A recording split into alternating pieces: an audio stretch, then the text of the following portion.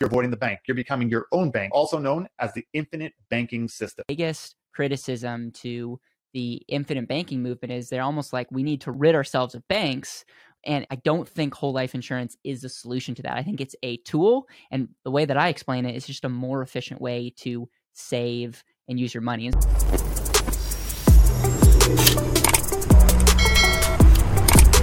Here's how you become your own bank. You buy whole life insurance policies. As you put in money, what's happening is your cash flow is growing. It's what's called compounding. Now, what you do is you could borrow against that cash value and you could go buy a car. You could go buy real estate. And now what you're doing is you're paying yourself the interest. For those of you that continue to follow our journey, I don't like when people say you're paying yourself interest. You're actually not paying yourself interest. You're paying the insurance company interest. And your money is continuing to be in the policy and getting all the benefits. And so it's those little bit language that make infinite banking, I think, give infinite banking a bad name. But he's showing the banks that use this. So let's continue.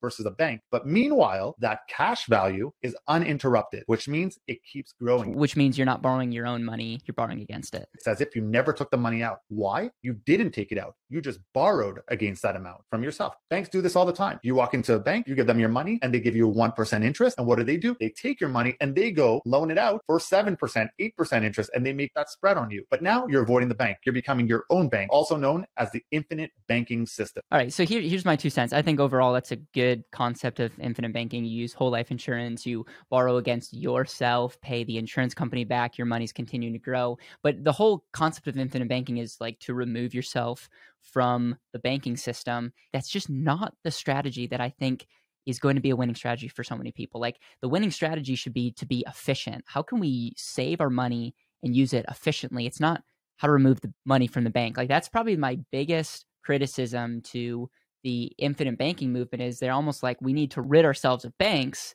And I don't think whole life insurance is the solution to that. I think it's a tool. And the way that I explain it is just a more efficient way to save and use your money. And so the next video that we're going to look at is a video of a stitch from actually one of my friends, Humphrey. And this person is going to tell us why whole life insurance or permanent life insurance is a bad idea.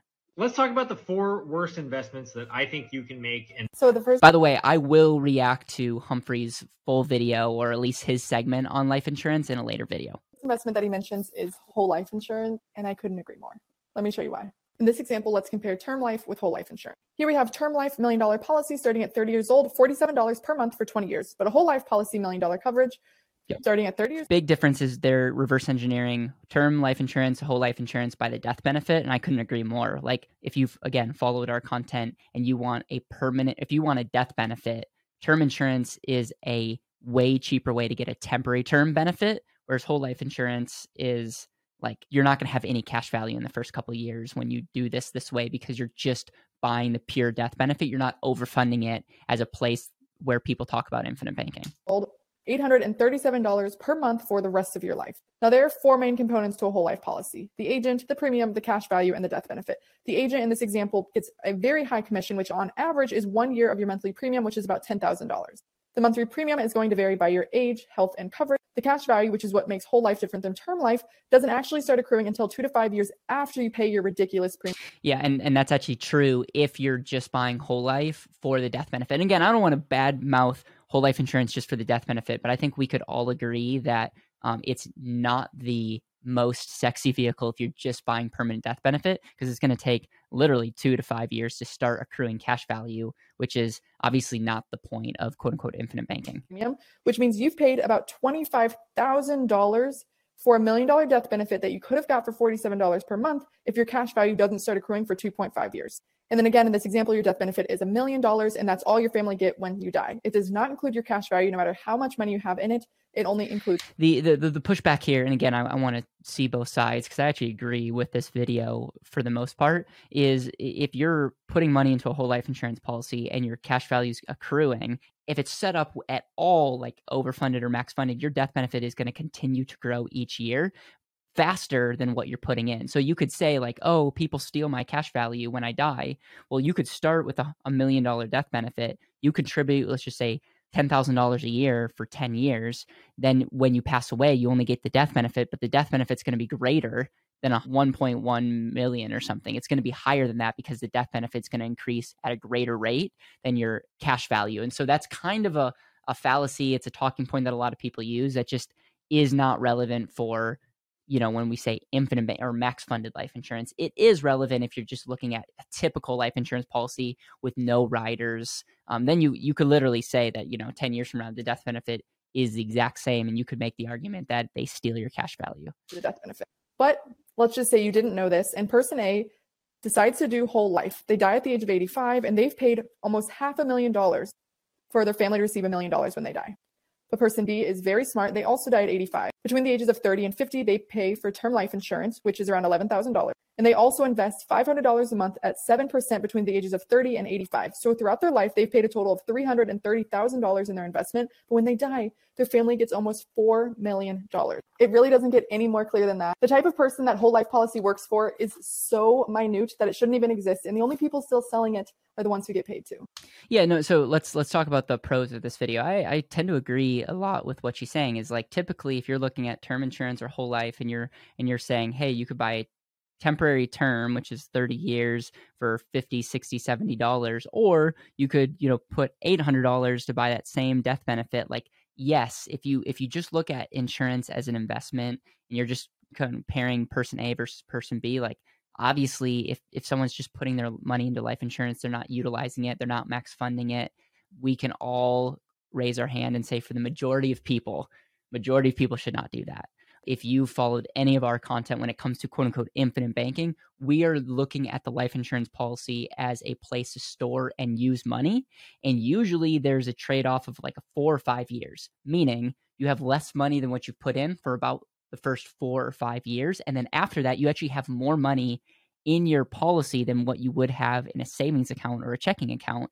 And then we teach people on how they can leverage that and do other things while your policy is growing more at like a 3.5% to 4.5% tax-free growth rate instead of the 2 to 3% that she's showing. And the whole point of that is life insurance as an asset unlocks and gives you so many benefits in the future, but you're also using that insurance to buy other assets. I would never say that you should put all your money into life insurance and just see what happens. I'm very against people putting all their money into index universal life and seeing what happens. I'm very against people putting all their money into whole life and seeing what happens. I think if you're going to do the whole stock market investment strategy, use life insurance as a portion that replaces maybe your bonds. So maybe a portion of your portfolio should just go towards the bond of your portfolio. But if you are an entrepreneur, if you're an investor, just see the infinite banking policy as a way to store and use your money. But if you're going to do that, you have to work with someone who sets it up properly, who gets paid 1/10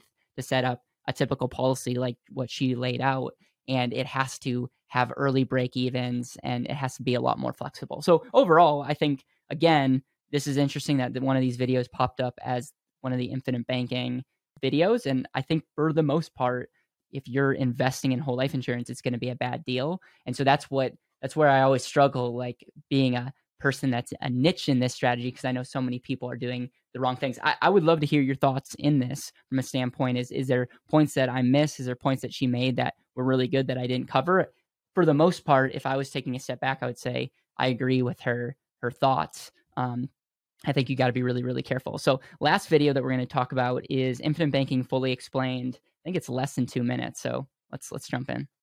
You put your money inside a life insurance policy. A portion of your money goes towards the death benefit protection that covers your family if you die. But the majority of your money is actually going toward... The majority of money is going to the cash value, unlike typical whole life or IULs, where almost no money in the first couple of years goes to the cash value. Towards the cash value side of the contract. Essentially, that's like equity inside your own death benefit. On top of your money that you pay into the cash value, the insurance company pays you dividends that help grow your cash value even faster. We then go to the insurance company and borrow against our cash value. We use our cash value as collateral to support a loan against our own policy. We're able to use this money completely tax-free, and since we never actually take the money out of the policy, all of our cash value continues to accrue the dividends from the insurance company uninterrupted. Yeah, I mean, for a minute or for 50 seconds, that's a pretty good explanation. Here's what I would say to that. If anyone's teaching you to do infinite banking and by default, you're going to be rich and wealthy, I would just be aware. I also wouldn't start infinite banking if you can't fund it properly. And so we suggest having an initial $10,000 a year to get started. That might tick some people off, but at the end of the day, it might be worth waiting a year or two and saving that up and getting term insurance. I love term insurance. I love term insurance that especially gives us options for the future, and it protects your family now, and it also allows you to really focus on making money and focus on maybe continuing to build up cash in a checking account or in a savings account so that you can fund a life insurance properly. And so that's one thing that comes to my mind. And the other thing is, if people are obsessed about you buying like cars and groceries and going on vacations with your infinite banking policy and you're going to win because you're the bank, it's just not going to work that way. It's there's no free lunches, and the math actually doesn't work that way. The last thing I'll even say is a lot of people that teach about infinite banking are all about arbitrage. They're like, well, if you're making 5 or 6% over here and you're only paying this, like you're actually winning in the end. And for me, if you again follow any of our content, I'm like, no, you're not getting cash on cash arbitrage. You will be paying a greater interest rate to the insurance company than what you're making in your policy. And so the next best question is, then why should I do this, infinite banking strategy? And the reason is life insurance gives you so many more benefits than just the cash IRR. It gives you way more benefits than just the rate of return that your money's growing. If that's all you care about, infinite banking should not be attractive. But if you understand and care about all the other benefits that life insurance gives your family, not just today, but in the future, and gives you options, and there's so many other privacy benefits, tax benefits, different retirement income benefits. If you understand all the benefits there, it's far more valuable for you to have that and borrow against your policy so that you get all those benefits in the future and have control over your money. Like that makes sense. But if the only thing you care about is the rate of return that you're getting on your policy, and you want to make a quick arbitrage when you go on vacation or something, I'm telling you, it won't work out, and you will get frustrated, and you'll probably say that infinite banking is a scam because people sold you, this bill of goods that you're going to like arbitrage your money. It's a whole life contract between you and an insurance company that's max funded, that gives you the ability to store and use capital, that protects your family from day one, that allows your money to continue to grow, gives you the ability to control your money, gives you options in the future. That's why that's it, quote unquote, infinite banking when done right. So if you have videos or thoughts that you want me to react to, please share them, and please let me know your thoughts in the comments. I appreciate you. This show is only made possible because you guys continue to like and watch and share. And for that, I want to say thank you. Have an intentional rest of your day.